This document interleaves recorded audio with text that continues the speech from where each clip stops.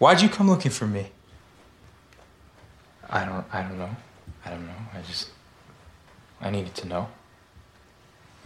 Yeah, okay. But when you called my house, you talked to my wife.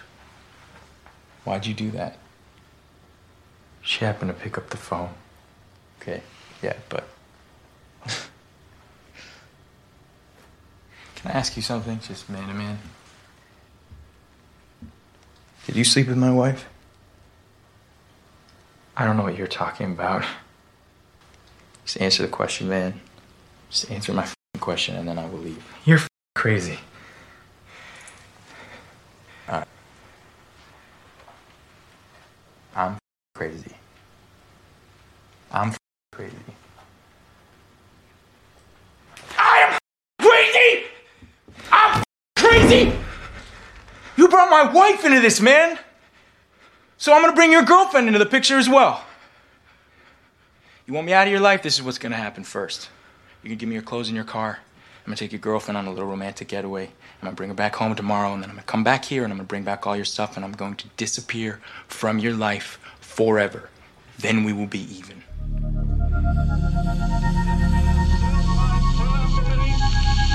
That the only thing we have to fear is fear itself. No. Be afraid. Be very afraid. There's nothing to fear except God. Whatever that means to you. Do I look like someone who cares what God thinks?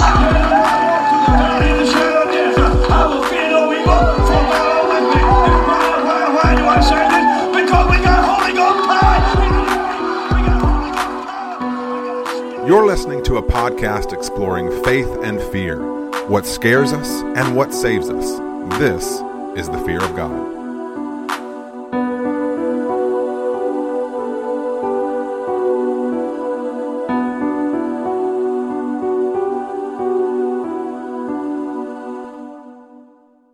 Hello! Welcome back to your favorite podcast at the intersection of faith and fear, where every week we discuss what scares us in order to find what saves us. This is the Fear of God. Speaking to you right now is one of your hosts, Nathan Rouse, and typically with me is fellow co-host Reed Lackey. And guys, he was here, but he yelled at me about not getting the organic blueberries, and then he stormed off. I'm sure he'll be back. You know, it's just blueberries. I mean, I'm sorry. Just didn't read the grocery list correctly, buddy. In the meantime, allow me to welcome you listeners back to the Fear of God podcast and to an all new series, which will carry us more or less through the end of the year. It's an otherwise unconnected collection of films, part of a series we're calling Fog-O-Wieners. Why? Well, this year, we launched our Patreon, and members at a certain level of the Patreon recently got to attend our second annual Fog-O-Ween live Zoom event. We had guest stars, international drop-ins, prizes, and a whole lot of laughs. It was a grand old time. And at Fog-O-Ween, everyone in attendance got to submit a film that we hadn't covered yet that they wanted to hear us talk about, and so was born the Fog-O-Weener. Last week, we locked ourselves in the car with the Quarterly Kings and Stephen King's Canine Gone Crazy pop culture landmark, Cujo. That was a mouthful. For this week's first Fog-O-Weener, we are spinning a web of conversation centering on Denis Villeneuve's arachnid nightmare doppelganger brain scratcher, Enemy. Thanks for that submission, I believe, Andrew Nelson. But before we examine each other's scar placements, permit me to remind you listeners that here at the Fear of God we explore. We don't explain, except for right now when I explain that you can find every Fog and Fear of God thing imaginable at thefearofgodpodcast.com. Things like how to support us on Patreon so you too can submit a Fog-O-Weener perhaps next year, or at the minimum join Fog-O-Ween, as well as things like essays, team bios, episode archives, merchandise. Read! Hello! Hey, brother! And welcome back to your favorite podcast at the intersection of faith and fear, where every week we examine what scares us in order to find what saves us. Typically with me is my co-host, Nathan Rouse, but he's off some extravagant basement thing that he said he had to get to. I'm not entirely sure exactly what it was all about, but I'm sure he'll be back soon. While we're waiting for him to return back, let me remind you that the fearofgodpodcast.com is your one-stop shop for all things Fear of God. You can find essays, articles, team bios, how to support us on Patreon. You can find all kinds of wonderful things, and then you can find Nathan. Nathan, how you doing? Oh, hello, pal, friend of friends.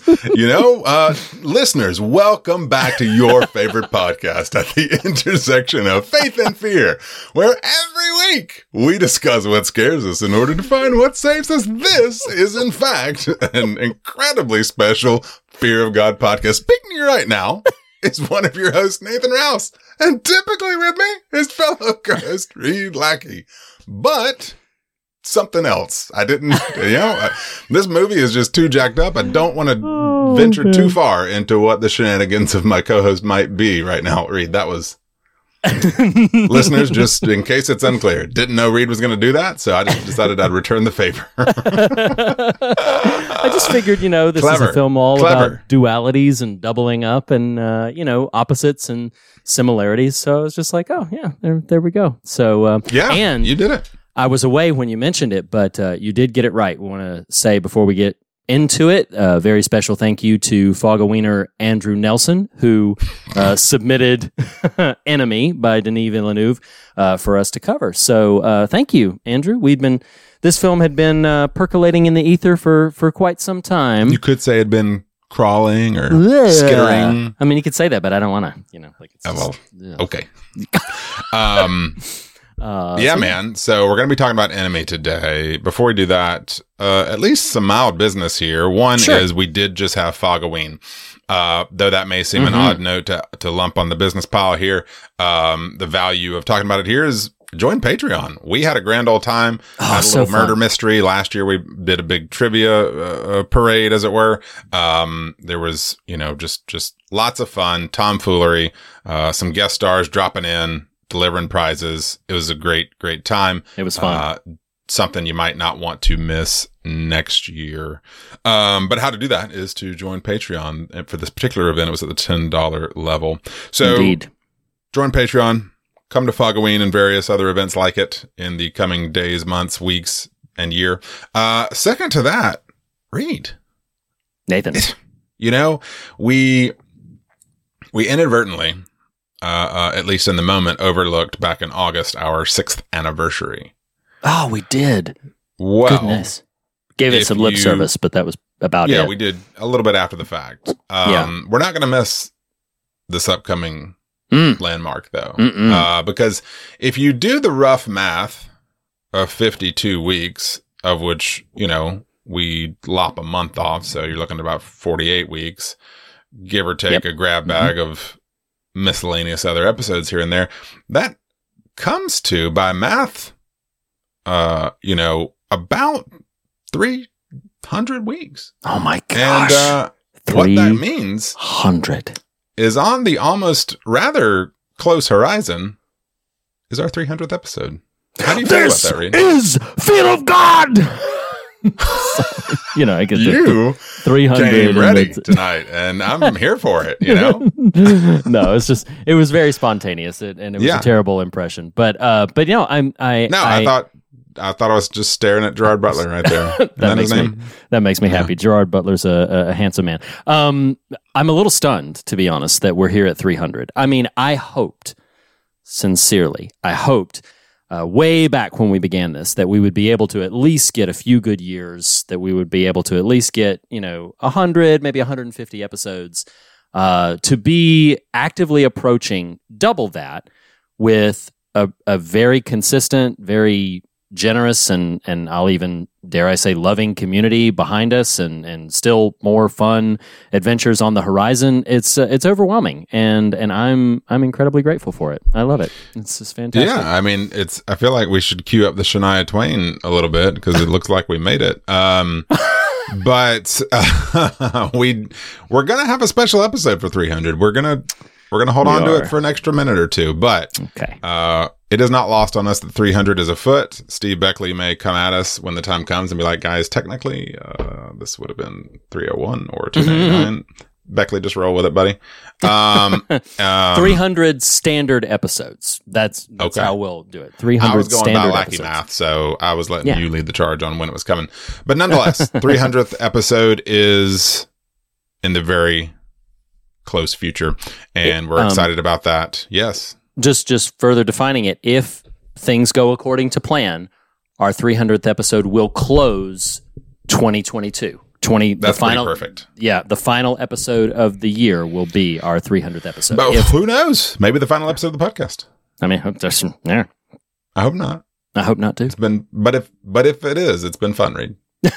It has been a good ride. Okay. So, Reed, it's been a minute since we've done some watches. And in fact, it's been quite a minute. Yeah. I Like can't 6 actually or recall. 8 I don't weeks. even really understand this segment anymore. But speaking of watches and speaking of segments, it is time once more to go to the Patron Mobile.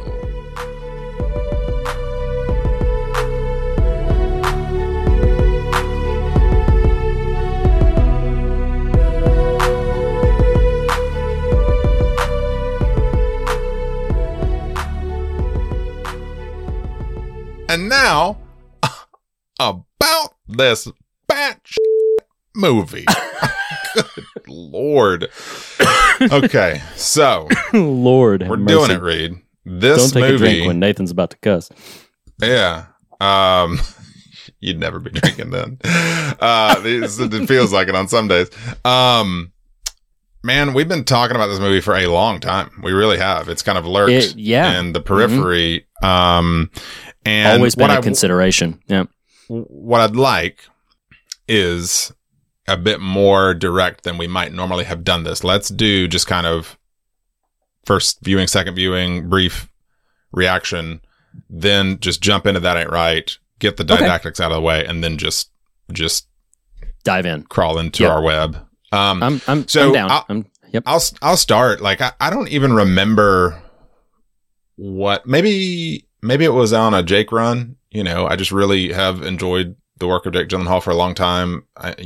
Don't ask me if I saw Prince of Persia. I did not. But so I'm just trying to recollect why I would have watched this before. So this was my second viewing, but I remember watching it and just being very intrigued, having no clue kind of what to make of it exactly. Sure. And not even because of its content, because that would be a little weird. But it's just my kind of movie. It's just my kind of like, Sure. hey, here's just kind of some ideas and some couple really good actors just sort of cooking. One, we're just going to put a mirror and you get two of them. And by the end of it, it's going to have a just friggin' just gnarly, crazy, what WTF finale. And then I'm like, oh, God, more please. You know, like I don't even get it, but you know, so I do feel the need to preface Andrew Nelson, who submitted this as his Fogger Wiener, to be disappointed that the likelihood exists we will not totally crack the code on the film Enemy. Yeah, absolutely. But nonetheless, it's a worthy submission. Humorously, for this second viewing, I had forgotten the opening scene, which is okay. quite racy. Not to mention, 7 minutes later when it's just like, dude, these people just, they having fun. I think maybe. It does not look fun to me. It's hard to tell. But this opening scene is just a lot real quick. And why I laugh is it was that because next week, just spoiler alert, next week we're covering the Monster Squad from 1987. And yes. So the other night I needed to watch both of these. I was thrilled that they were both like at the hour and a half or less mark for both of them. And I was like, hey, to my wife, I was like, do you want to watch a Jake Gyllenhaal creepy movie? And she's like, well, not really, but I'll sit in there with you while you watch. and I texted you that first Yes. scene came on, I backed out. I was like, oh, hey, nope, just forgot about Mayday. this. But hilarious story Abandoned here, ship. Reed. Yeah. Hilarious story is then, like I was just a tangle of emotions because I was like, well, now it's going to really read if I just pivot to Monster Squad and she's going to look up from the phone and be like, well, Where's I Jake thought you said Gyllenhaal? the Jake movie. What am I going to say? Like, well, actually, you know, you're here. Forgot about the weird, Wow. you know, sort of maybe, you know, voyeuristic masturbatory spider scene in the beginning of this movie. And so I just didn't want you here, you know? But it looks weird to ask her to leave, you know? Yeah. It's Oh, all sure, sorts sure. of whatever. So It's anyway. like, actually, can you not be here? That would be great. Right. Like, I know I just invited you in. Now I'm asking you to leave. I'm inviting you out. Yes, I'm rescinding my invitation. Nonetheless, did finish it. And I will say this. I have been thinking a lot about Enemy in the last 2 or 3 days. Don't know that there's a whole lot of, you know, final thoughts, but I've been thinking a lot about it. That said, it is your turn, my Sure. friend, my Sure. pseudo doppelganger out in the world. I saw this film largely because of you. Because I always love when a sort of story starts that way. Well, here was the pitch you gave to me. So I knew the film had come out.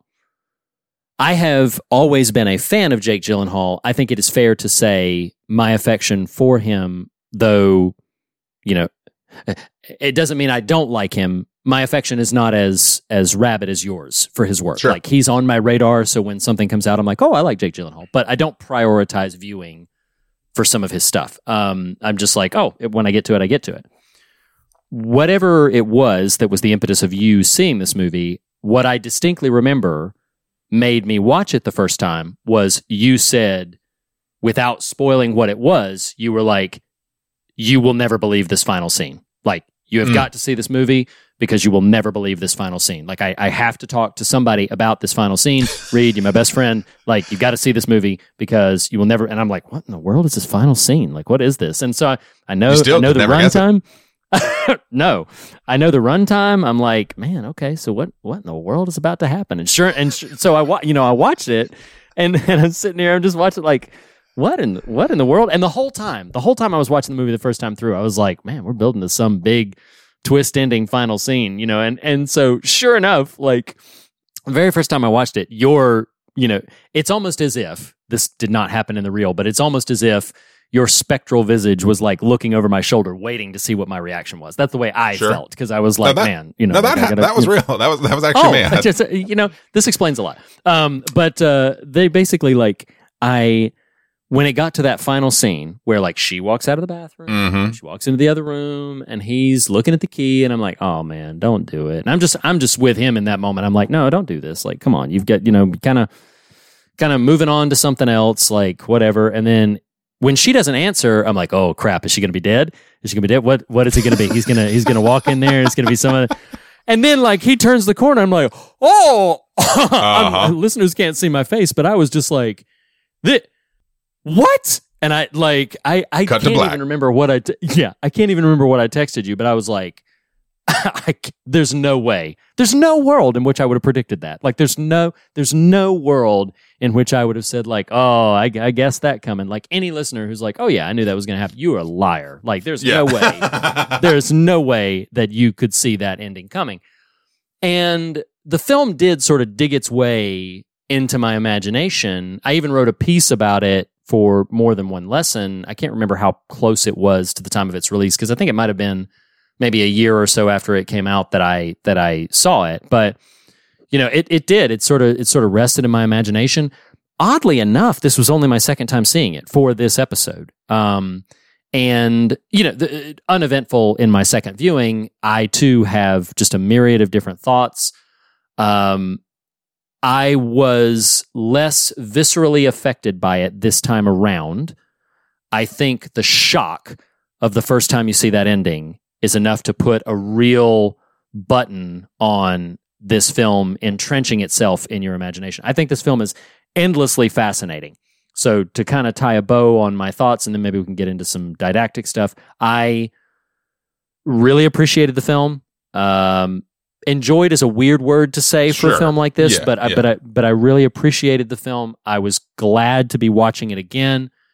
My emotional response to most of what I was seeing was very different, and I would even say very muted from the first time that I saw it, because that first time you experience that ending, if it has not been spoiled for you, possibly even if it has been spoiled for you, the first time you see that ending, it is pretty indelible. It's very hard to shake. Yeah. And I did not have that experience this time around because, I knew what was coming.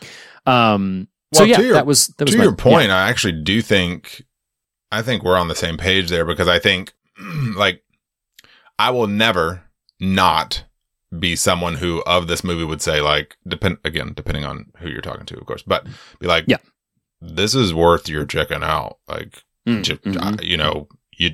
to film fans, to horror fans, like, check this one fascinating. out. That said, I'm going to verbalize how I heard what you're saying. And my experience is like, it is much more in a subsequent viewing an intellectual exercise. You're just like, oh, I agree. Let me think this out. Like, what am I thinking is happening? What, I mean, that first viewing is very, it's just kind of washing over you until you're disgusted at the end. For this subsequent viewing, it was much more trying to see the pieces of the puzzle, Sure. Anyway, we'll get into some of those, what those puzzle pieces are. But before we do that, it's time for the part of the show where we talk about the things in the film it's time for the part of the movie and the episode of this conversation where things that aren't, I'm just wow.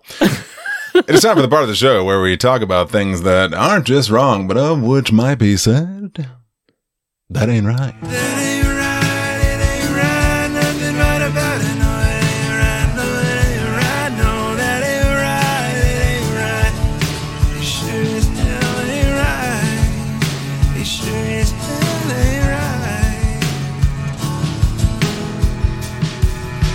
right. That ain't right, that ain't right, that sure as hell ain't right. Our That Ain't Right and jingle, appropriately written and intoned by the submitter of this Fog a Wiener. Thank you again, Andrew. Come on, man.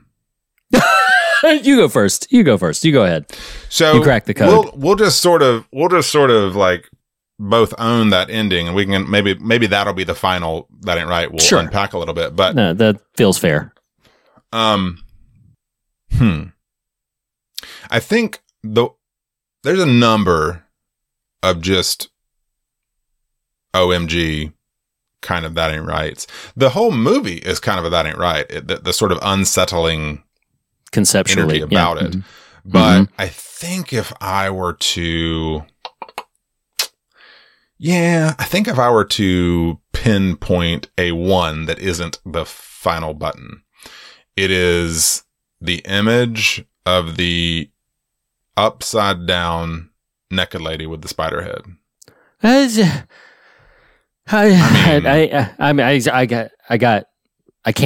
can't at all with that.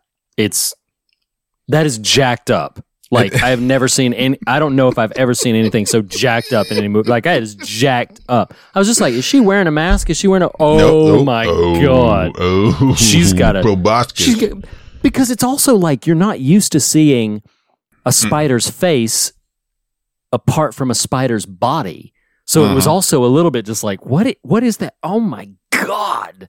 What is that? And she's upside down. Moments like this always make me think of the Wayne's World quote where Garth is describing his titillated experience of a thing, and he says, it makes me feel kind of funny, like when we used to climb the rope in gym class. Like, there is so many warring internal energies happening in that moment. You're like, God. Oh, okay. I'm trying not to be, it's just a movie. I'm not titillating whatsoever. Just culture has trained me to be attracted to the female body. And that's a female body. Oh my God. It is like beauty and horror smashed together, and you are utterly bamboozled by what you're supposed to think or feel in that moment. And the surrealness about, like, naturally her having a spider's head is grotesque. But she's walking on the ceiling too. Like, it's unnatural in that sense of, like, oh, you know, I'm thinking, like, are we viewing an upside down shot? No, there's Jake Gyllenhaal walking on the very normal floor with a perfectly normal, like, he's just looking at it like, oh, there's the spider-headed lady. There she goes again. You know, That's the neighbor. She's off to, yes. Just took her trash to the dumpster. Yeah. He's all happy Halloween. You know, like, that's like, it's really jacked up. Like, it's so, yeah, that would have been the top of my, that ain't right as well. I'm going to cite something for mine that may surprise you a bit because it's not as absurdly grotesque, but I had forgotten. I remembered that this thing happened, or at least as it was getting close to it, as we're getting close to the end. Listeners who have not seen this film, here is the brief summary context you need for the moment that I'm going to share. Jake Gyllenhaal plays a professor who watches a movie one day and sees an actor in the film that looks identical to him. He reaches out to this actor, and Jake Gyllenhaal's character, the professor, is Adam, and he reaches out to the actor, whose name is Anthony, and the Adam character is with a very young, very attractive blonde girl who I believe is just his girlfriend, not his wife. And then Anthony is married to another young, attractive blonde who happens to also be 6 months pregnant. Well, things progress through the narrative that I'm not getting into right now because it's not important for the scene I'm going to mention, but things progress through the narrative, and through a sequence of events, they change places. Adam goes to be with the wife of Anthony. Anthony spends an evening with Adam's girlfriend. And Anthony's experience goes somewhat horribly wrong. Anthony's personality, he's unkind, he's very sharp, he's very egocentric, and so their evening of intimacy devolves when she notices that he has a tan line on his finger, indicating that he normally wears a wedding ring. When she sees that, she freaks out. And that culminates in them driving at very, very high velocities down this freeway, and they're arguing passionately as they're driving down. Now, I remembered that they got into a car wreck right moments before it happened. I was like, oh yeah, that's right, they get into a car wreck. What I had completely forgotten is how visceral the car wreck is. Like, it is, I honestly don't know how they filmed it, because if it was a stunt driver, it's probably a miracle he walked away. That car, like, I've seen accidents on screen and they look a bit choreographed, and they can still look somewhat thrilling, but you know, when the car flips or whatever, I mean, that car is driving, skids into the guardrail, and practically gets demolished. I'm like, man, I don't know how they accomplished the shot if somebody was really driving the car. And so that ain't right is just how utterly devastating that is, that it's just like the whole thing just disintegrates. And on the heels of this very visceral, very passionate, you can't even hear every word that they're yelling at each other about. So it was a very upsetting scene, a more upsetting scene to me. And it's one of the few moments in the movie that is not horror related.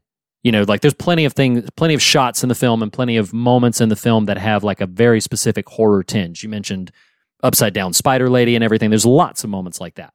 But that was one of the few moments that I'm like, this is just domesticity, and it's very upsetting and visceral and terrifying. And that was my that ain't right, is I was like, man, that is, you know, if it's not going to be upside down spider lady, and if it's not going to be the final shot of the movie, that was the one that stood out to me. That's just like puts a big knot in my belly of like, wow, it's pretty upsetting. Vicious, violent car wreck.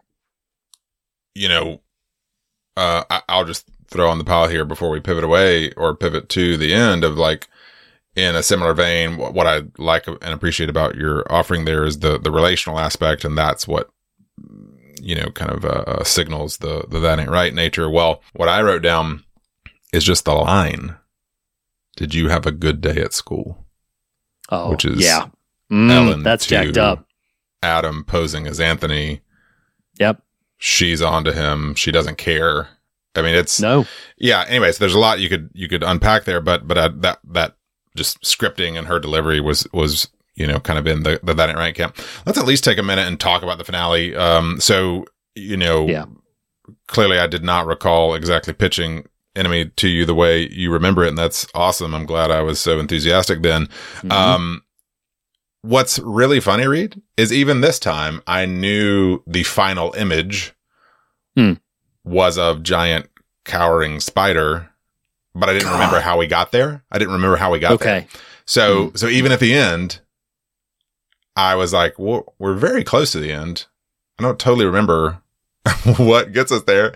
And then Ellen, she doesn't respond, and he just walks back there, and there is this room-sized Shelob cowering and screaming as in this non-human tone. And then it cuts to him, and he just kind of grins. So there's a lot thematically we can unpack there, but yeah, just the execution of that shot, just the fact that it's even there. Because what's interesting, and this is more an exit to That Ain't Right. Do you have anything you want to say about the final shot other than just its wildness? Yeah, pretty visceral. So the only two things that I will mention before we sort of get into unpacking. One thing not worth spending a lot of time on, I'm just going to note it. I don't remember it screaming. Like I noted this time that the sound you hear read to me like the sounds of its legs scraping across the floor as it cowers back. I did not remember it making a screech or squeal there's sound. Some sort of some sort of vocalization thing. Yeah. Interesting. Yeah, so I didn't remember that.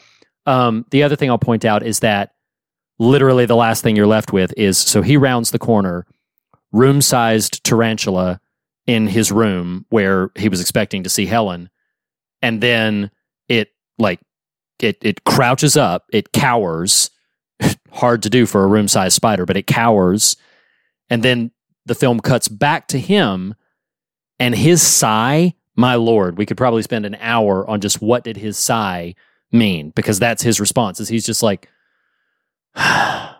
and then cut to credits, and I'm like, what the, now I ain't gonna sleep. But anyway, that's the last thing that I was gonna mention. No, there's nothing right about that final image, that final moment, and that has been the part of the show where we talk about the things that aren't just wrong, but Reed Lackey and listeners, they ain't right. They ain't right. That sure as hell ain't right. So, that out of the way, I want to dive into a couple of things just as sort of like launch pad, because here's what I don't have, Reed. I don't have conclusions, and I have thoughts and I have ideas and I have possible interpretations, but I don't know that this is a movie that's, let me rephrase it. I'm almost positive the goal of this movie is to not have conclusions, because I did do a lot of reading of interviews with Villeneuve. I did read some interviews with Gyllenhaal, like just, and actor Gyllenhaal, very much his whole like badge of honor for even doing it was, it's just fun. Let's just F with people, F with this. Let's just get wild. Yeah. I mean, really, like funny. not in a cynical, like hate the audience way, but in a like, this is the fun of story and craft and idea making and presentation and that kind of thing. So I don't know that there's a lot to conclude, but there's a lot of avenues to walk down, a lot of threads on the web, if you will. One thing, and this is what I almost said in That Ain't Right, but one of the things I did discover and did do a little Wikipedia-ing on is this is based on a novel. This is an adaptation, at least loosely, of a novel called The Double that I don't remember the author's name, but I don't know how in-depth... Jose Saramago. I don't know if I'm saying it right, but... Well, thank you. Editor's note. Thank you, Lucky. If it sounds like you did some added digging too, like my reading of the Wikipedia plot of The Double, the book upon which Enemy is based, told me two very interesting things. One, the spiders are an invention of the film. Okay. Two, I don't know if you got this far. This kind of blew my mind. Largely, the plots are pretty similar insofar as male character comes to find doppelganger out in the world, becomes obsessed with discovering identity. The two of them at a certain part do switch places. They learn that one of them is 30 minutes, was born 30 minutes before the other. So he claims, well, I'm the first. So there's an interesting dialogue about that. There is a fatality between the one who flips and the girlfriend, a la what you described as You're That Ain't Right. Wow. However, it's how it ends that's dramatically different. And I totally understand why they didn't do this for the movie. The movie is actually more interested in ambiguity than conclusiveness. If I read this correctly, the way the book ends, which just leads a whole other sort of, kind of beam on the scaffolding to the idea of the whole enterprise is, we'll call them Adam and Anthony for the purposes of this conversation. They're not that in the book because it is Spanish language, I believe. And Adam survives in the movie. We'll say it's character by name Adam in the book. End of book. Adam gets a phone call. And it's other. Same voice. Wow. Same voice asking him to meet. And this time, this Adam character walks out with a gun to go meet him. Wow. And so one, that's I interesting. was just really fascinated. I was like, wow, that's pretty cool, pretty different, pretty interesting. But so that's almost just kind of fun footnote, fun factoid, possible buoyance for themes for the movie. But I don't even know that I want to go there, because what I find interesting about the movie, and maybe I don't know if you'll agree with this, but it's just kind of my current feelings about it are, what's really interesting and why Villeneuve has gone on to become this incredibly lauded filmmaker is, for a movie involving all of the on paper plotting things that it does involve, infidelity, sexuality, that kind of thing. I don't know that it's about either of those things. And so it kind of begs the question. So there's two questions that are interesting to me. I'm not necessarily saying, hey, do you have definitive answers for these? But the things that are interesting to me, as I've now watched Enemy twice, are, okay, what is the primary sort of idea here? And two, the spiders. So it wasn't my intention reading, so my apologies for just, kind of running out of the gates here. But you're right. What's weird about this movie, in a cool way, is once you get past its wackiness, it's not sci-fi. It's not interested in replicants and copies and duplicates, and it's only barely interested in quote unquote doppelgangers. What it seems sort of interested in is, who are you? And that's pretty fascinating, because I absolutely agree. Because the more I've kind of mulled and pondered and just sort of maybe too strong a word, meditated on, like, what is this?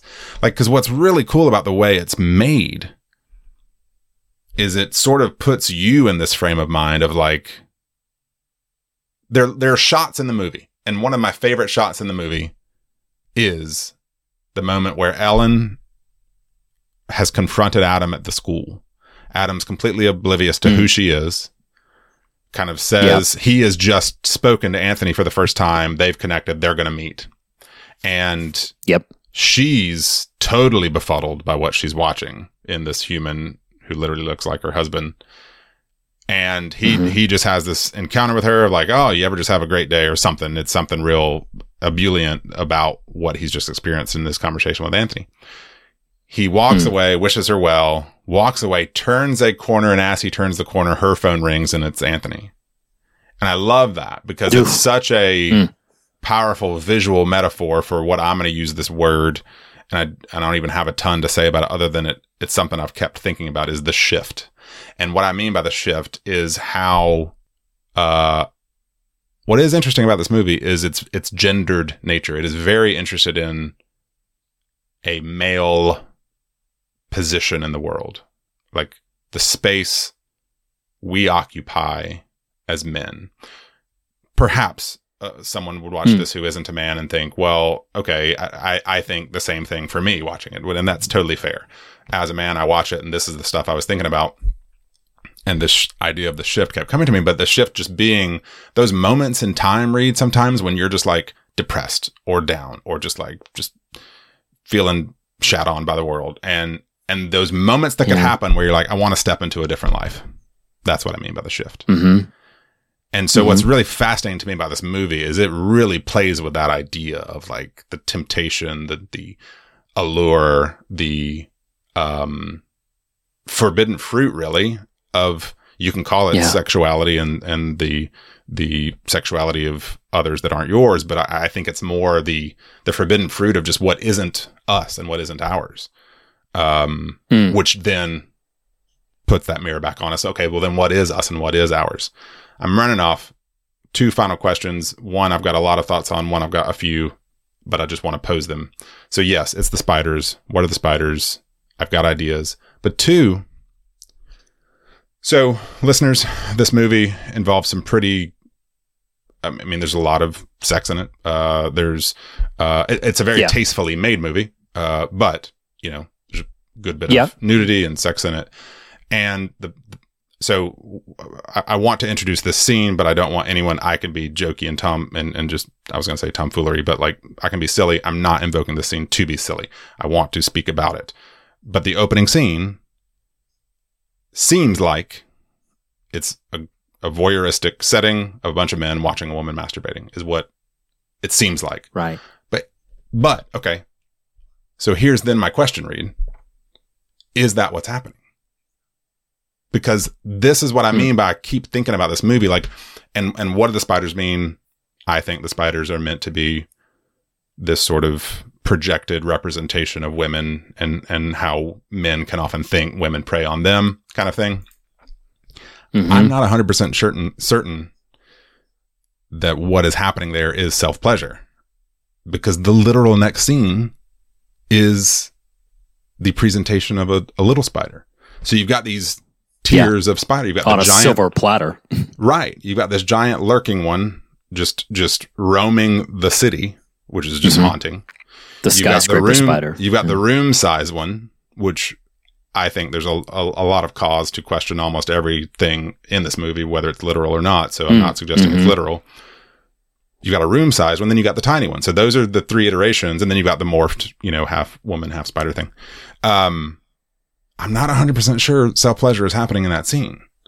Mm-hmm. And because if you remember the sort of sequence there, it's that scene, it's the spider with the heel about to crush it. Right. I think this is the sequence. Maybe it's before this, but there's a moment at the very beginning where you hear the mother's voiceover in the voicemail. Yes, I remember that. Then you see Ellen, nude, pregnant, on the bed, looking back to the camera. Mm-hmm. I remember that. And then it's like credits. So main takeaway I'm trying to suggest here and want to let you talk, because clearly I'm excited and won't shut up, is I do think big ideas in this movie are who are we and what is ours? Mm-hmm. How and if and what men project into the world as what women's function is, because this movie is clearly playing with maternal figure, lover figure, maternal being his own mother and mother of supposed child to come. I'll shut up because sorry. No, you don't have to apologize. These are the things that have been on my mind, and I kept thinking, I was like, I just can't, there's no conclusion here. It's just interesting thoughts and ideas, Yeah. Well, and to let you off the hook a little bit there, I don't think, and it sounded like you were kind of already affirming this, but I don't think conclusions are the point of this film as much as evocation. Sure. I think intentionally they did set out, this is the sense I get from the film. So everything that's about to follow from my thoughts on it, this should be the preface. I'm sure I did this closer to the first time I saw it. I'm sure I did that. That was almost a decade ago. The first time I saw it, I'm sure I looked up as much as I could and read about it. This time around, I actively chose not to. It was a decision I made where I said, no, I want to just experience the movie and see what I think about it. And that's as much as so that could mean that I'm going to throw some ideas out that maybe an article or an interview firmly shuts down. Maybe that's true. But I just wanted an exercise to see, like, okay, well, what do I take away from it? Just as I'm absorbing it. So the things that stood out to me this time, the spiderness of it all, I did get. I have a few thoughts on that piece of it, but I'm right there with you about there's a decision being made about who you want to be. There's a decision being made about what life you want to embrace and lead. There's even a little percolating thing up in the bottom of my mind that maybe is intentional, maybe is deliberate. Maybe you would say, like, yep, Reed, that's very obvious, but almost makes me wonder, like, all of the narrative mechanics aside, these are the same people. Like, Anthony and Adam are the same human being. And call it subconscious, call it otherworldly, alternate reality universes colliding together, or whatever it is. Like, they are two divergent paths of which this is the direction that this life could have gone in. It could have gone here, or it could have gone here. And those alternatives are conversing and battling each other. That's one of the things I got out of it. Another thing is, I think the title card, I did write this down because I was like, okay, I didn't remember it from my first viewing, but I was like, clearly this is where they want us to begin to think about what they're about to show us. And that's that chaos is order, yet undeciphered, which is a fascinating statement. Sure. It's a statement that implies that there is no such thing as chaos. It's just that you can't read the order that is there. That it's like, no. Yeah, and that's a fascinating concept, to basically say, like, no. It's only chaotic to you because you don't understand how to navigate it. And it's only chaotic to you because you haven't cracked the code on why this is order, which I find that to be a fascinating concept. So early on, one thing that stood out to me, I didn't do a lot of rewinding and rewatching while I was seeing the movie, but I did a couple of times. One of the things was what the character is sharing with his class when he's what he's saying with this class about or whatever. Yeah, he says, and I pulled it up because I didn't write it down, but I pulled it up because I wanted to get it right. He said, every dictatorship has one obsession, and that's it. In ancient Rome, they gave the people bread and circuses. They kept population busy with entertainment, but other dictatorships used other strategies to control ideas, the knowledge. How do they do that? They lower education, they limit culture, censor information, they censor any means of individual expression, and it's important to remember that this is a pattern. This repeats itself throughout history. Now, here's what I found interesting, is he says that, and it's in a scene where there's classroom attendees involved, and he says that, and I'm like, oh, okay, clearly this is a thematic point. But then, I don't know if you caught this, like maybe 30 seconds later, he says it again, word for word. It's the same thing. Like, he says that little speech. I don't remember what the interlude was, but there's an interlude of him like driving home or maybe having sex with Mary or something. And then he says it again. And it's word for word, this exact same sentence. And it stood out to me, that final line where he says, this repeats itself throughout history. I'm like, oh, okay. Okay. They want me to be, again, I haven't read anything on it, but I got the impression of like, he wants me to be looking for patterns, looking for repetition, looking for similarities and everything like that. And that, of course, made me think of what is one of the most obvious sort of things that is potentially chaotic, but has a definite pattern and rhythm to it, a spider web. A spider web is full of patterns, and it, on one hand from the outside, it could look like chaos. It could look invisible to the prey that gets trapped in it. That's why they get trapped, is because they didn't see it and they flew right into it. And so it's interesting to me the way the ideas up front talk about control and talk about manipulation and talk about those kinds of big concepts that get brought up in lots of different ways. control and manipulation, and then marry that up with the motif of spiders, like which, spiders weave a web and then hang on the outskirts until their prey gets trapped in it, where they are trained instinctually, they pounce. Like, okay, you didn't see this. Now you're mine. Now you're in the web. And what's interesting to me, so there's one thing, and I did put this in the piece that I wrote on for More Than One Lesson, but this has stood out to me from watching the film and specifically relates to the final scene.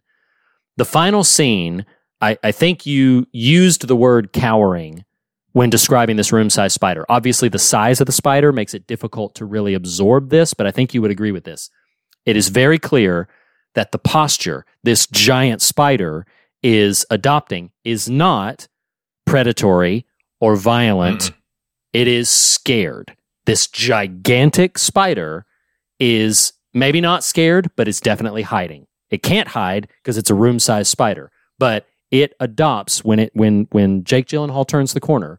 The room-sized spider adopts a posture of making itself as small as it can make it. It tucks in its legs, it backs up, and what stood out to me is something that I've told my son, mentioned it to my wife several times. It doesn't really matter if there's a spider in the house, but I've told my son this many, many times because I was told this.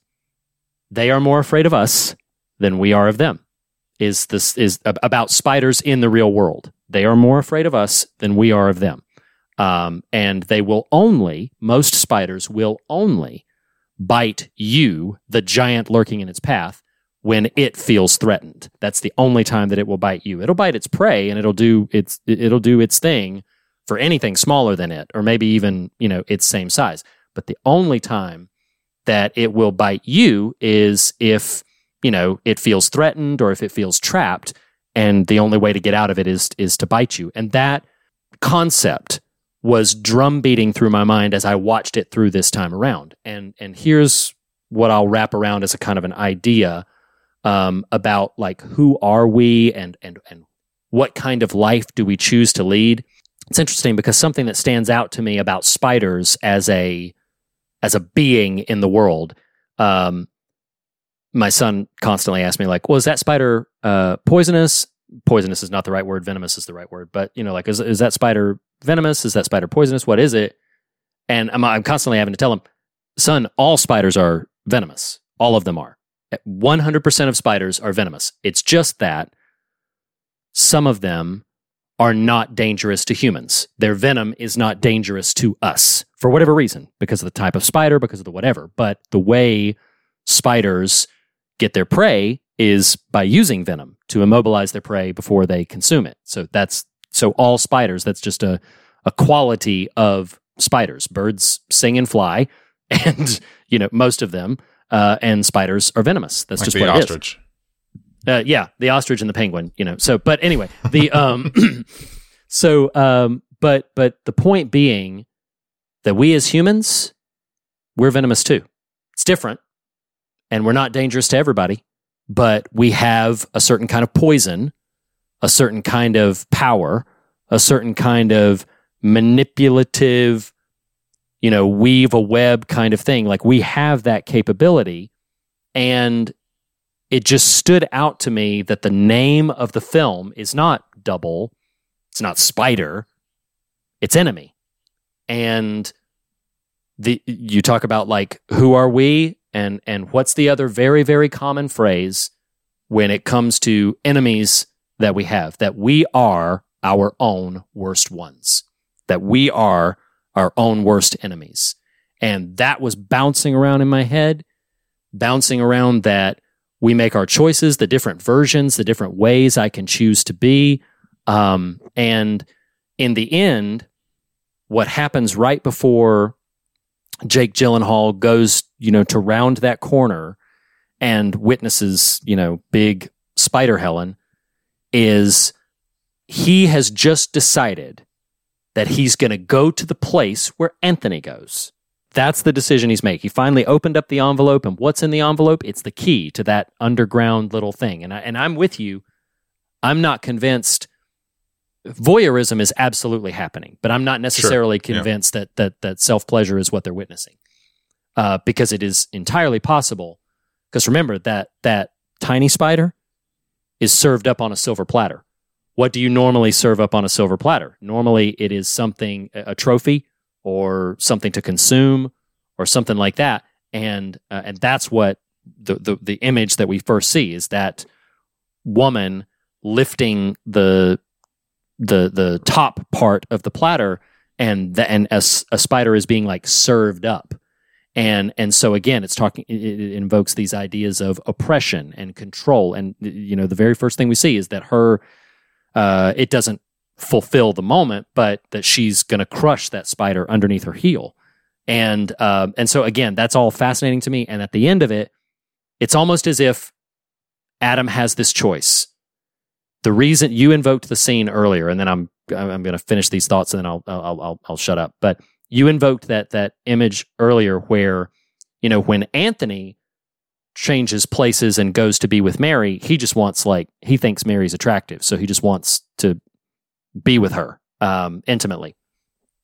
But then Adam is kind of more reluctantly venturing into switching places with Anthony. And when he ventures in, it's notable that I think the reason Helen receives him, even though she knows that he's the fake to her, I think the reason she receives him is because he's kind. This version of him is different. Is concerned for her well-being and is not yelling at her about organic blueberries, but is instead trying to invite a sense of tenderness. So then when she says, as they're cuddling, "Did you have a good day at school?" It's almost as if she's tossing it out there, I know who you are, but don't leave. It's almost as if that's what. Oh, that's exactly that's what And so he's been invited into this, and that other version of things, that's died now. Maybe he knew it, maybe he didn't, but we see it violently ripped apart because it couldn't survive. The Anthony and Mary were arguing in the car, and the car just gets shredded and decimated. So it's dead. It's gone. Adam can continue this way, or when he opens up the envelope, he can go back to that underground thing where, you're enticed by control. You're enticed by violence. You're enticed by crushing a helpless thing. You're enticed by that. And then it is when he sort of embraces that idea, because then he says out to her, he's like, "Did you have any plans? Because I think I need to go out tonight." And that's when suddenly the illusion of that moment is gone. He's not with Helen anymore. He's not with whatever else. Now he's with a being that is terrified to move forward into whatever's next with him. Because when he rounds the corner, despite its size, despite its potential power, it is terrified of him and it shrinks away from him. And I couldn't lose this time around. I couldn't lose that in the moment he sees it shrink away, and his response is to sigh. His response is, it almost seems like something clicks for him, and he realizes oh yeah. I don't know if that means he's going to continue into the pattern, or if that means that he's going to think better of it and do something different. Maybe that's for us as the viewers to decide. But something registers with him of okay, the illusion is shattered, and I am going right back into this same cycle of whatever it was. And it's interesting. I didn't know the ending of the novel, but it's interesting that okay, yeah, more will come. More doppelgangers, more whatever, and you choose who you're going to be and how you're going to navigate the world around you. So I know, good Lord, you and I both just had sort of data dumps for all of these things that we were, cascading down about what this movie invokes in us. But no, you and I haven't talked about this movie in 10 years, and I don't remember the first time, so that's good. Exactly. I do want to engage some of that. Here's what's... Please do, yeah. Here's what's cool about this movie is, within certain reason, there's little interpretation we're going to pull away from, and someone be like, "That's wrong, that's dumb," because it is loaded. Mm-hmm. And I do think largely, and I consider this based on just my experience of the movie twice now and reading the interviews and stuff, I think the intention is, okay, read that 10-minute diatribe. That's what you think. Okay, cool. I think that's the intention of the piece. Oh, yes. Nathan, the 10-minute diatribe you had before reads 10 minutes. Okay, cool. That's why I kind of love it. Yeah, absolutely. I will say this though. I feel like you've shored up for me some things that were only starting to materialize. One, here's what's cool about this movie is you made the comment a few minutes back about you think they are prime and second, kind of these are maybe multiversal Jakes, whatever. Mm-hmm. So the very literal options are it's multiversal Jakes, it's doppelgangers inside the same dimension, it's the same person, literally. Like, yeah, right. Like actually the same being, same embodied person. I think the movie's like, it doesn't matter, yo. Like in a cool way, not as in to dismiss the notions, but as in to just be like, okay, cool, run with that. Don't try to decipher the mechanics. Right. Yeah. Right. Where does that take you? So I personally, I think there's a world where Adam and Anthony are the literal same embodied person. I think I'm not even arguing for that. I'm just saying I think that's kind of interesting. Additionally, I think just the nature of the doppelganger, which is, a pretty historic trope in societies, in civilizations, and it's just kind of playing with that, needling that idea. So honestly, what's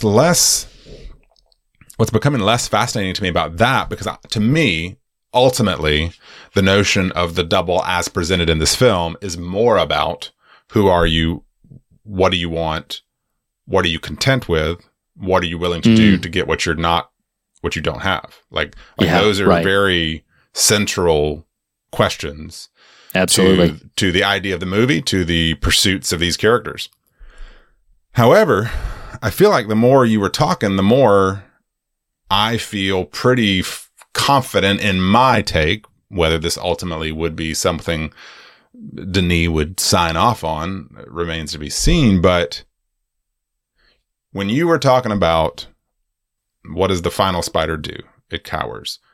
What do you tell your son? They're more afraid of us than we are of them. That's what kind of unlocked it for me because additionally, randomly read, utterly random, totally unrelated to watching this movie or anticipation of this conversation at my work office the other day where stupid conversations happen that are apropos of nothing. Somehow spiders and tarantulas came up and somebody was like, they're not dangerous at all. They're not harmful. And another person was like, oh, BS. Yes, they are. And so all it took was a quick Google search and it's like, oh, okay. No, they can cause some allergic reactions, but they're not actively dangerous. So what I think actually might be more now than even 15, 20 minutes ago, to me, my takeaway from what this movie is after isn't just who are you, what do you want, what are you content with, what are you willing to do for what you don't have, is, hey men, who are you, what do you want, what are you content with, what are you willing to do for that which you don't have? Hey, men. Because, and I alluded to this earlier, but it wasn't fully formed. What if, because remember, Reed, I referenced this earlier. I'm sorry, I'm toggling all over the place. You're all right. Top of the movie, there's the sound of a mother's voice in voicemail form. Though that's a little irrelevant to where I'm going. So sort of ignore that, but I'm just trying to sequence it towards the very top. There's the image of Helen on the bed, looking towards the camera over her shoulder. Here's a what if. What if that image, which is merely presented as image and in isolation, what if that image is what he sees when he turns the corner at the end of the movie? So go with me here.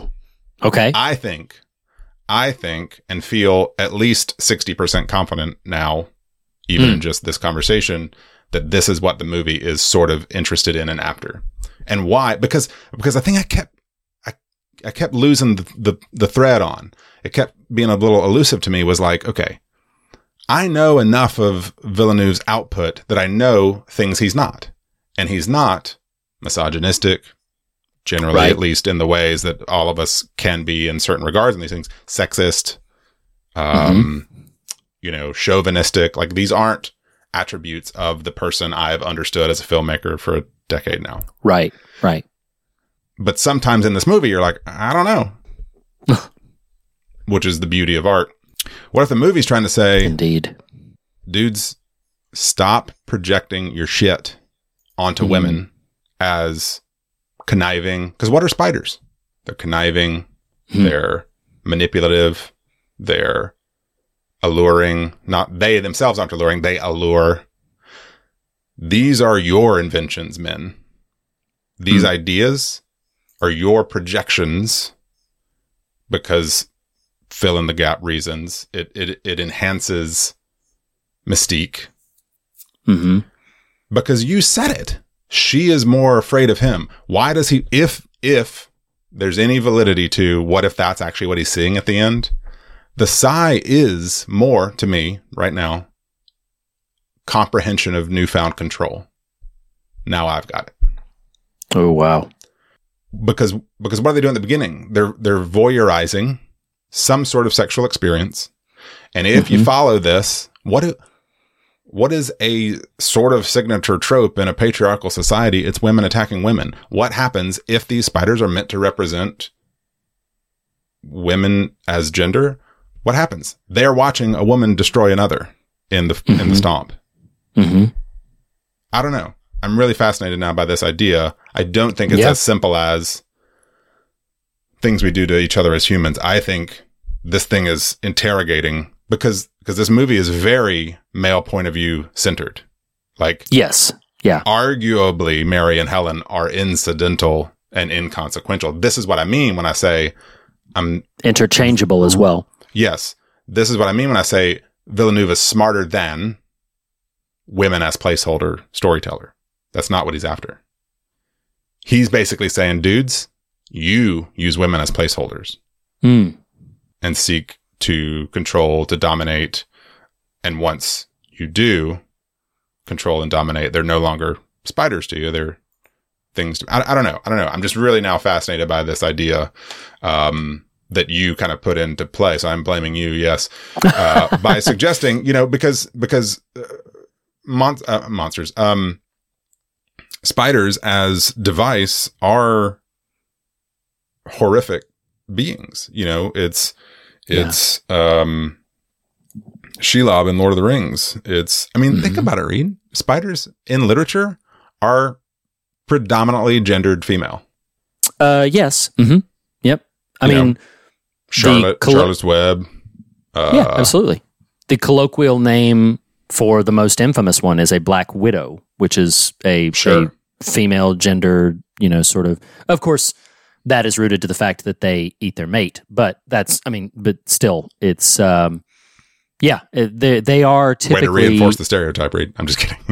no, it's look, that's nature. Anyway, but you're supporting that idea, which is, I think it's fascinating that especially if this imagery isn't present in the book, and from what I read of the plot, it doesn't feel like spiders as image is present there. It feels like a tool utilized for this film specifically that is interrogating, because you reference this thing that happens in the movie. Anthony, to me, his pursuit of Mary is of control. It is not of curiosity. Curiosity may be a second tier sort of motivator, but it's, oh yeah, there's someone out there who looks just like me, who has something similar to what I have that isn't saddled. This is how the stereotyped gendered male might think, isn't saddled with, demands and pregnant and the future and all that sort of stuff. I'm going to chase that down. I'm going to lurk. I'm going to skulk. I'm going to anonymously ride by on my motorcycle. Like, that is a pursuit of control. And you are right, I think, that the flip has happened at the end for Adam into Anthony. I'm not even saying literally physical embodiment, but as in mentality and mindset and psychology, because now he's there. He's like, oh, this is mine now. She cowers. The spider cowers.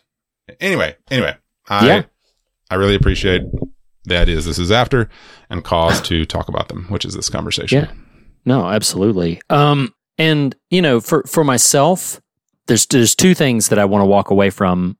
Number one, I think absolutely it's impossible to ignore the gendered power dynamics present within the film. So in that sense, I think your reading of it is absolutely on point, even if, maybe everything that you said is exactly kind of what they were going for, maybe some ballpark or, whatever, but I think it's difficult. I think it's a misreading of the film to say like, well, no, it's not to do with gender at all. Oh, it absolutely is to do with gender. Like there whatever is at the root of these extrapolations, that gender control power dynamics are absolutely in the threads of this film. Now, I don't know. I love your take that, because it's a question I hadn't thought about, of what is he really seeing when, like, what in the literal sense, what is he really seeing when he turns the corner? That is a fascinating question. And at the moment, the opening shot is as good an answer to that as any, because I believe, I don't remember in the moment. I'm struggling to remember, but does it end like before the final shot? Is there another voicemail of the mother talking before, like, while Helen is in the shower and like towel drying off after she gets out of the shower? Is there another voicemail playing? I don't think so, but I don't remember. Man, I'm gonna need to pull it back up and just see, because my recollection is it's simply he's looking at the key, pondering what he ponders. She walks out behind him into the room. He asks the question you mentioned earlier, what are you doing tonight? She doesn't respond. Yeah. He goes in. Yeah. But I think that is I think it's a worthwhile question. This maybe explodes what I'm about to offer, maybe explodes it out beyond just the confines of this film, but it is something that I think about quite often. Just the idea. I'll frame it in the language of the film. So, Jake Gyllenhaal's character rounds the corner, and we see room-sized spider cowering in fear away from him. So the question is, the two-part question. Number one, what does he really see? That's what you were scratching at earlier, which I think is just, love that question. What does he really see? But the other question, the harder one for me, and the one that kind of explodes it out for me, is what would I see?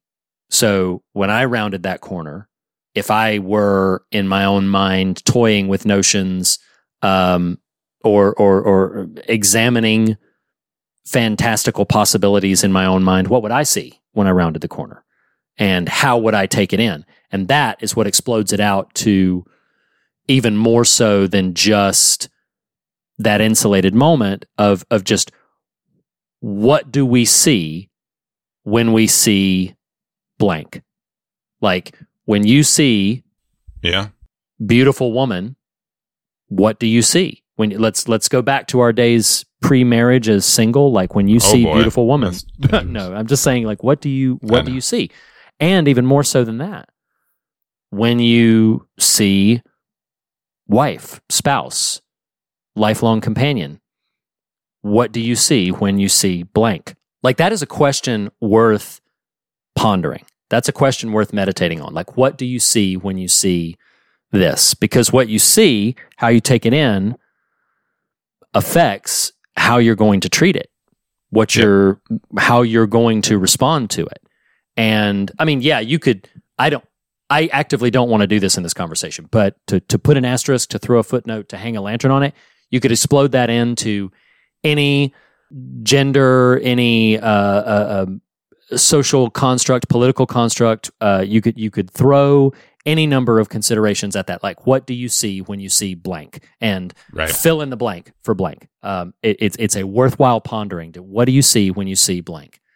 But to keep it more insulated to that, to the ones that are in our home, the ones that are in our world, the ones that are close to us, the ones that if we chose to, we could really hurt. Because there's all manner of ways in which we can navigate around the world as unkind people, jerks, as kind people, as benevolent people. There's all kinds of ways we can navigate the world. But the reality is we don't hold a tremendous amount of power over very many people. But the ones that we've let into our little worlds, I'll bring it out of the gender conversation and just bring it into like you and me as friends.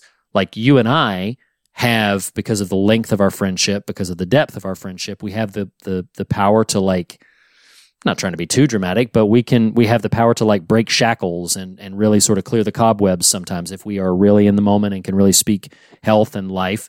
We also have the power, should we choose to do so, to really hurt one another. Like we could really do some damage if that were the mode in which we chose to operate. And the same is true of our loved ones. The same is true of our children. The same is true of our spouses.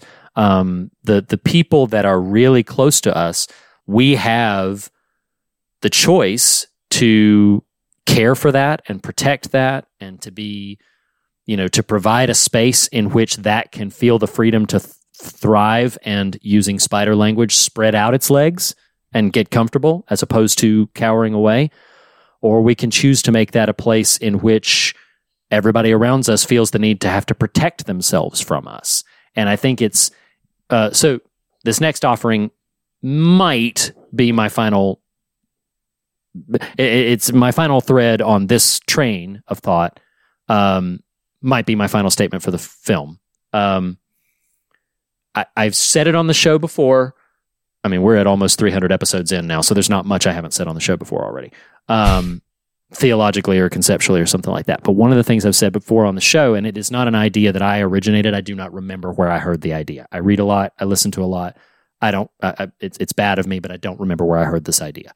But I remember somewhere along the line, I heard the idea that from the Garden of Eden, and I'm going to bring this back into Enemy in just a second, but in the Garden of Eden, the Adam and Eve were told, don't eat the fruit because you'll die the day you eat the fruit. And then the serpent tempts them by saying, like, you're not going to die. You're going to be like God. And so they choose to eat the fruit. But the scripture is deliberate in saying that when they choose to eat the fruit, what happens to them is their eyes are opened. And this is what I think I've shared on the show before. So their eyes are opened, and as I have thought about that scripture before, as I've meditated on that scripture, again, this is not a concept I came up with. I heard it somewhere, but it has really stuck with me, is that the death, if you will, the thing that changed was a death of perspective. It was a death of vision. Like their eyes were opened, not necessarily a good thing, that the way they saw themselves, the way they saw their relationship with God, the way they saw their world around them had died. It had changed. And now suddenly, in the Genesis narrative, now suddenly shame is introduced and everything takes on a bit more of a sinister sheen, and they feel the need to hide. And they feel the need to cover themselves with fig leaves and hide from God, with whom previously they had walked freely and openly in the cool of the day. Again, bringing it back to Enemy, the intimate one rounds the corner and the giant spider cowers, feels the need to hide. And again, I'm not sure that I'm landing this thought as it's percolating, very effectively, but I think about the ways in which we too often think of, I'll use this language, too often think of sin in our life as activity, action, choice. What this conversation is bringing up to me is that it is also this kind of sheen, this perspective that infects, and this way you see the world, and this way that you see other people, and this way that you see your loved one, not in a Christ-like faithful perspective, but in a sin-soaked kind of deathly perspective, which gets back to your very pertinent question of what do you see when you see blank? And far too many of us, and this is what I hope for myself to take away from this and to meditate upon maybe further, but what far too many of us maybe see is something we have to fix, something we have to manipulate, something that we have to put the right input in, all of this language, getting back to the whole gender constructs and gender dynamics, language of authority and submission and all that other kind of very, very damaging, very sort of dreadful language that has seeped its way into our conversations and misreadings of Scripture, et cetera, et cetera. But that's what I walk away with when I think about your question of, what does Jake Gyllenhaal really see when he rounds the corner? And what do I see when I see blank? And have my eyes been opened because of indulgences and sin and a perspective and an infection that is clouding my view? Or am I willing to let my eyes be transformed, let my eyes be renewed, let my mind be renewed, to think of the people in my life, the world around me, in what I hope to be a more faithful perspective, a more Christ-like perspective?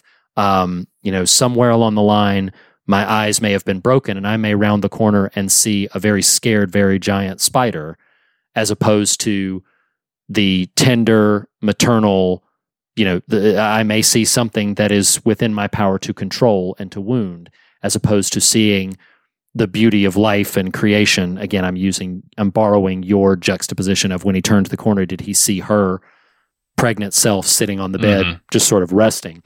And that's fascinating to me. That's actually quite powerful to me to think about and meditate on. Well, maybe piggybacking off what you're saying, maybe not. I think maybe we'll see. It's curious to me. So the book this movie is based on is called The Double. Mm-hmm. My understanding of the book is it's interested in examining the doppelganger concept and conceit. Yeah. This movie, in adapting that book, did not choose to name itself The Double. Mm-hmm. It did, in fact, choose to name itself Enemy.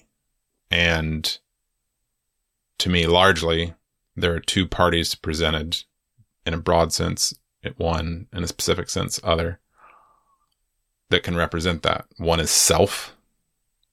And I think because of the nature of the characters in question presented in the film, it's also, you could say generically those we're in relationship with. I'm going to say, because it's the types of the film, male to female. Yeah. Mm-hmm. But nonetheless, enemy. And something that I think is really interesting, that I believe as a core tenet, and I also think the movie might believe too, is we have enemy because we've chosen to. An enemy exists in relation to us because we've decided an enemy exists in relation to us. Enemy as a concept is that which impulse would determine we are supposed to dominate. Conquer, defeat. Sure. Yeah. Own. Yeah. Yeah. Abuse. And And so I just find this such a fascinating text, and what, just through our time talking about it, because a lot of this was in very seedling form, based on just viewing the text. I find myself much more seeing a trees burst forth of just this notion that, because I'm with you. I think at the end of the film, he has decided on enemy. I love the notion that the film is constructed in such a way, because here's what the movie is not. It is not stream of consciousness, meaning haphazard and a bit unwieldy. Right. It has a story logic. It has a logic to it, which is what made me not be able to shake those flashes at the front, that image of her. Yeah. And that's what led me to, well, maybe this is just the foreshadowing. But he has decided at the end on enemy. And I think about this a lot, Reed. I think about it in way too big of conceits like nation state dynamics. I think about it a lot because I'm just around a work culture sometimes that reinforces, because it believes lies that reinforce, believes in the notion of enemy as one or whom or many of which we are meant to dominate.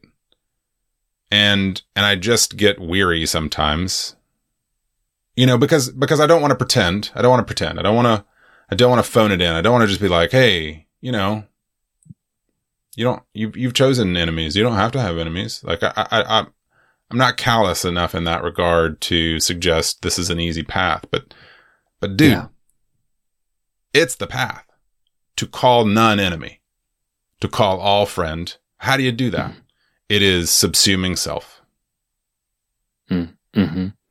It is subsuming self-interest, pursuit, gain, accumulation, because all those things to earn them, to arrive at them on a certain level require some domination, you know? Mm-hmm. Mm-hmm.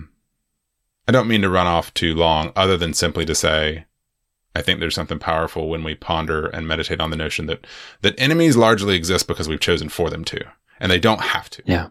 And why it's so hard to get over the hump, the hill, the mountain range of how not to have enemies is because we are very selfish. Mm-hmm. And we want, and we take. And sadly, people who look like you and me, hetero white dudes, tend to have the market cornered on making this happen. Domination, pursuit, gain, abuse. And I just think it's fascinating. It's fascinating to me that in choosing to interpret the film the way they did, instead of the double, they chose enemy. I love the notion that what this movie is really interested in is holding up the mirror. Are you the one staring voyeuristically?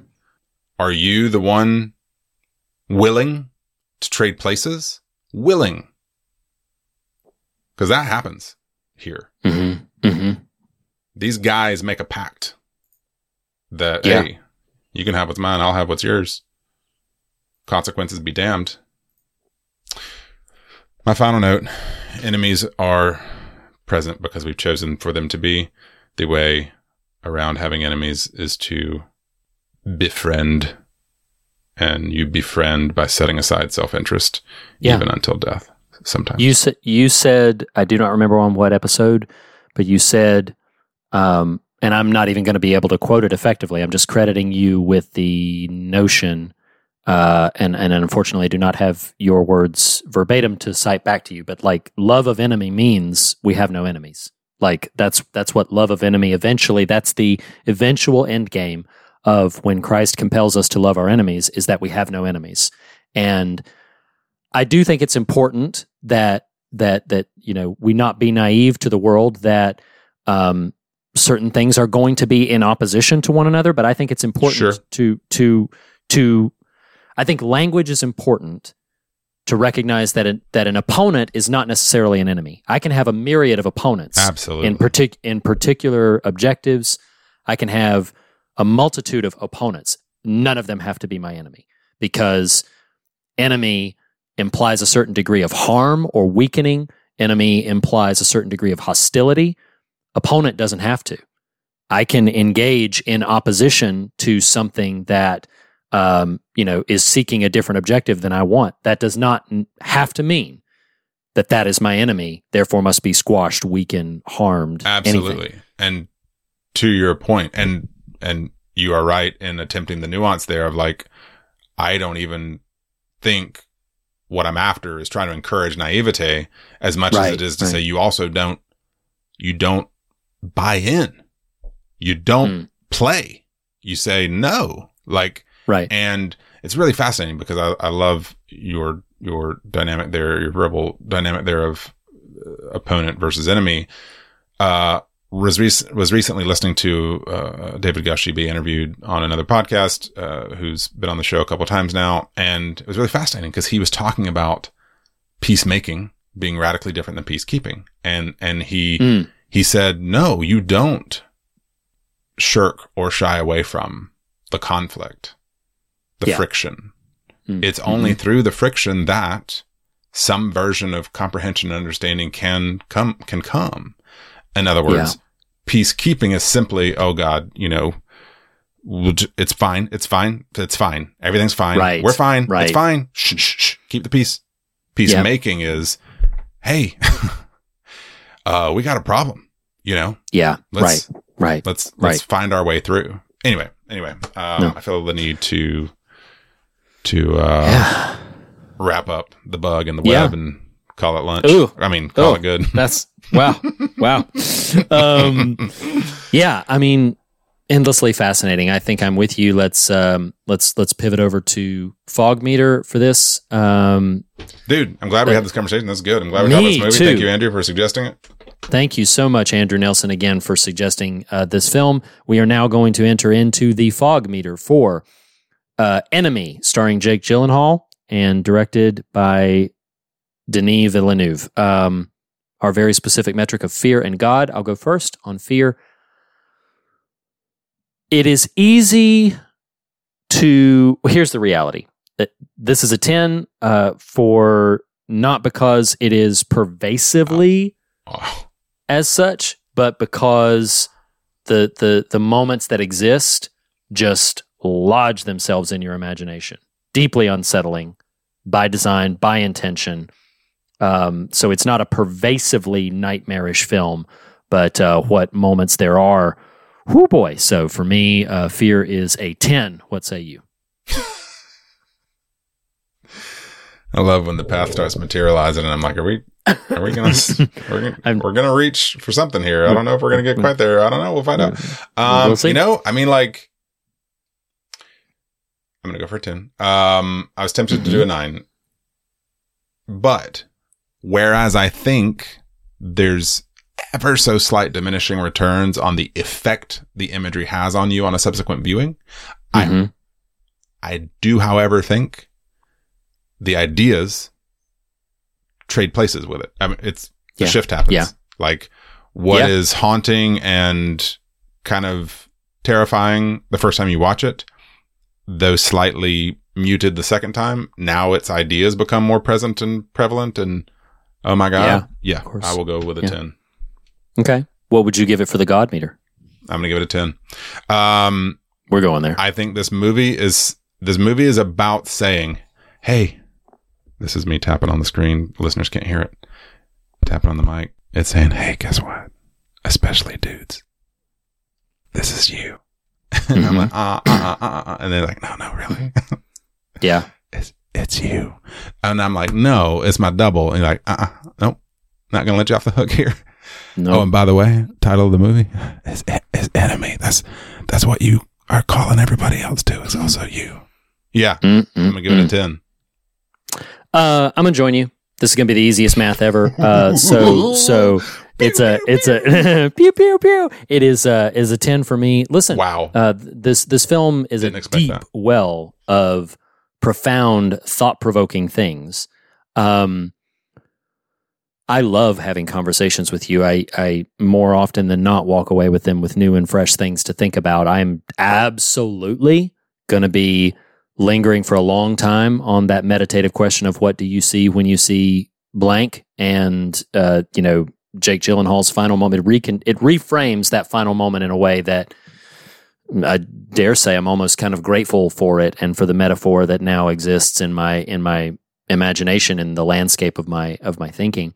So yeah, it's a 10 for me. It is a challenging film to enter into. And I think that's why I give it a 10, is because I think we could talk for another 4 hours about this minimum and come up with all kinds of new ideas that are directly related back to the texts. I mean, this feels like something you're never going to quite get to the bottom of. So I love that. So yeah, that means that on the Fog Meter, we give Enemy a perfect 10. Unbelievable.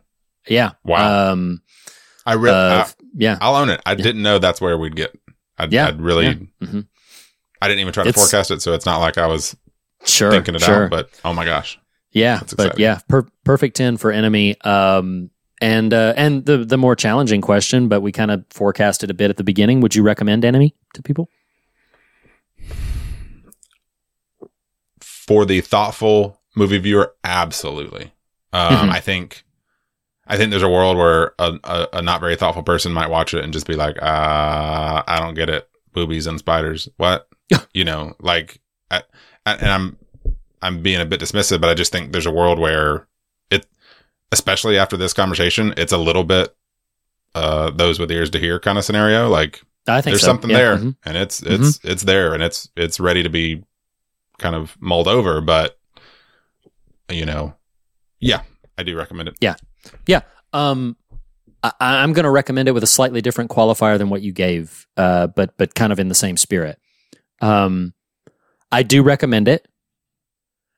I still don't think it's a very enjoyable film, but I think Fair. you could vastly enjoy the kinds of things it makes you think about, and maybe conversing with others, the kind of things that it makes you talk about, and the ways that can kind of sit that's very enjoyable. But I think it is difficult to wholeheartedly encourage films that I don't think are terribly enjoyable to watch. That having been said, I highly recommend this for that kind of, it's going to provoke thought in you, and it's going to be unforgettable in that sense. And maybe you walk away kind of pissed off or confused or whatever, but I think it's going to be hard to shake the film, and I recommend that experience because I think we need more art like that in our lives. Well, and to be fair, and you didn't say this, but though I totally agree with you, the enjoyment factor is a bit of a question mark.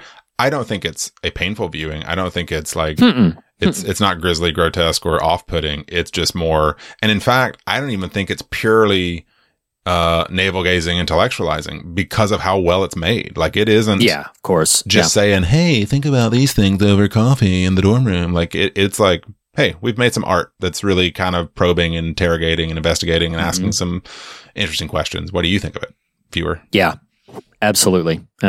So, man, this has been a conversation that I've loved having. Thank you again, Andrew, for suggesting this film. Nathan, thank you very, very much for having it with us. So we're going to keep on going with this series of Fog-A-Wieners, which, we have these deep intellectual thoughts, and then we have little entendre jokes like that. So the films that were recommended to us during this year's Fog-A-Ween.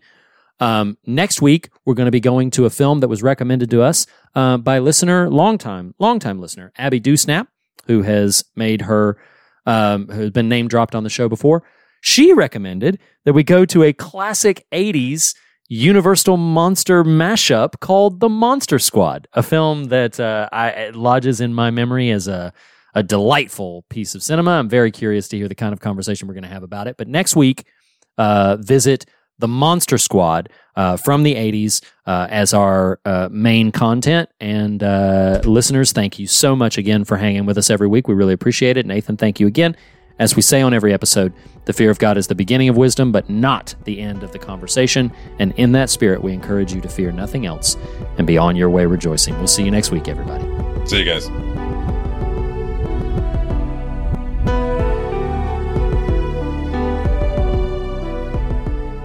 The fear of God is the beginning of wisdom, but not the end of the conversation. And you can continue the conversation in a variety of ways. Start by visiting thefearofgodpodcast.com for links to our social media, essays, and episode archive merchandise and more. If you love what we do, please consider becoming a patron by visiting patreon.com/thefearofgodpodcast. There you'll unlock exclusive bonus episodes, extended standard episodes, online event access, and so much more.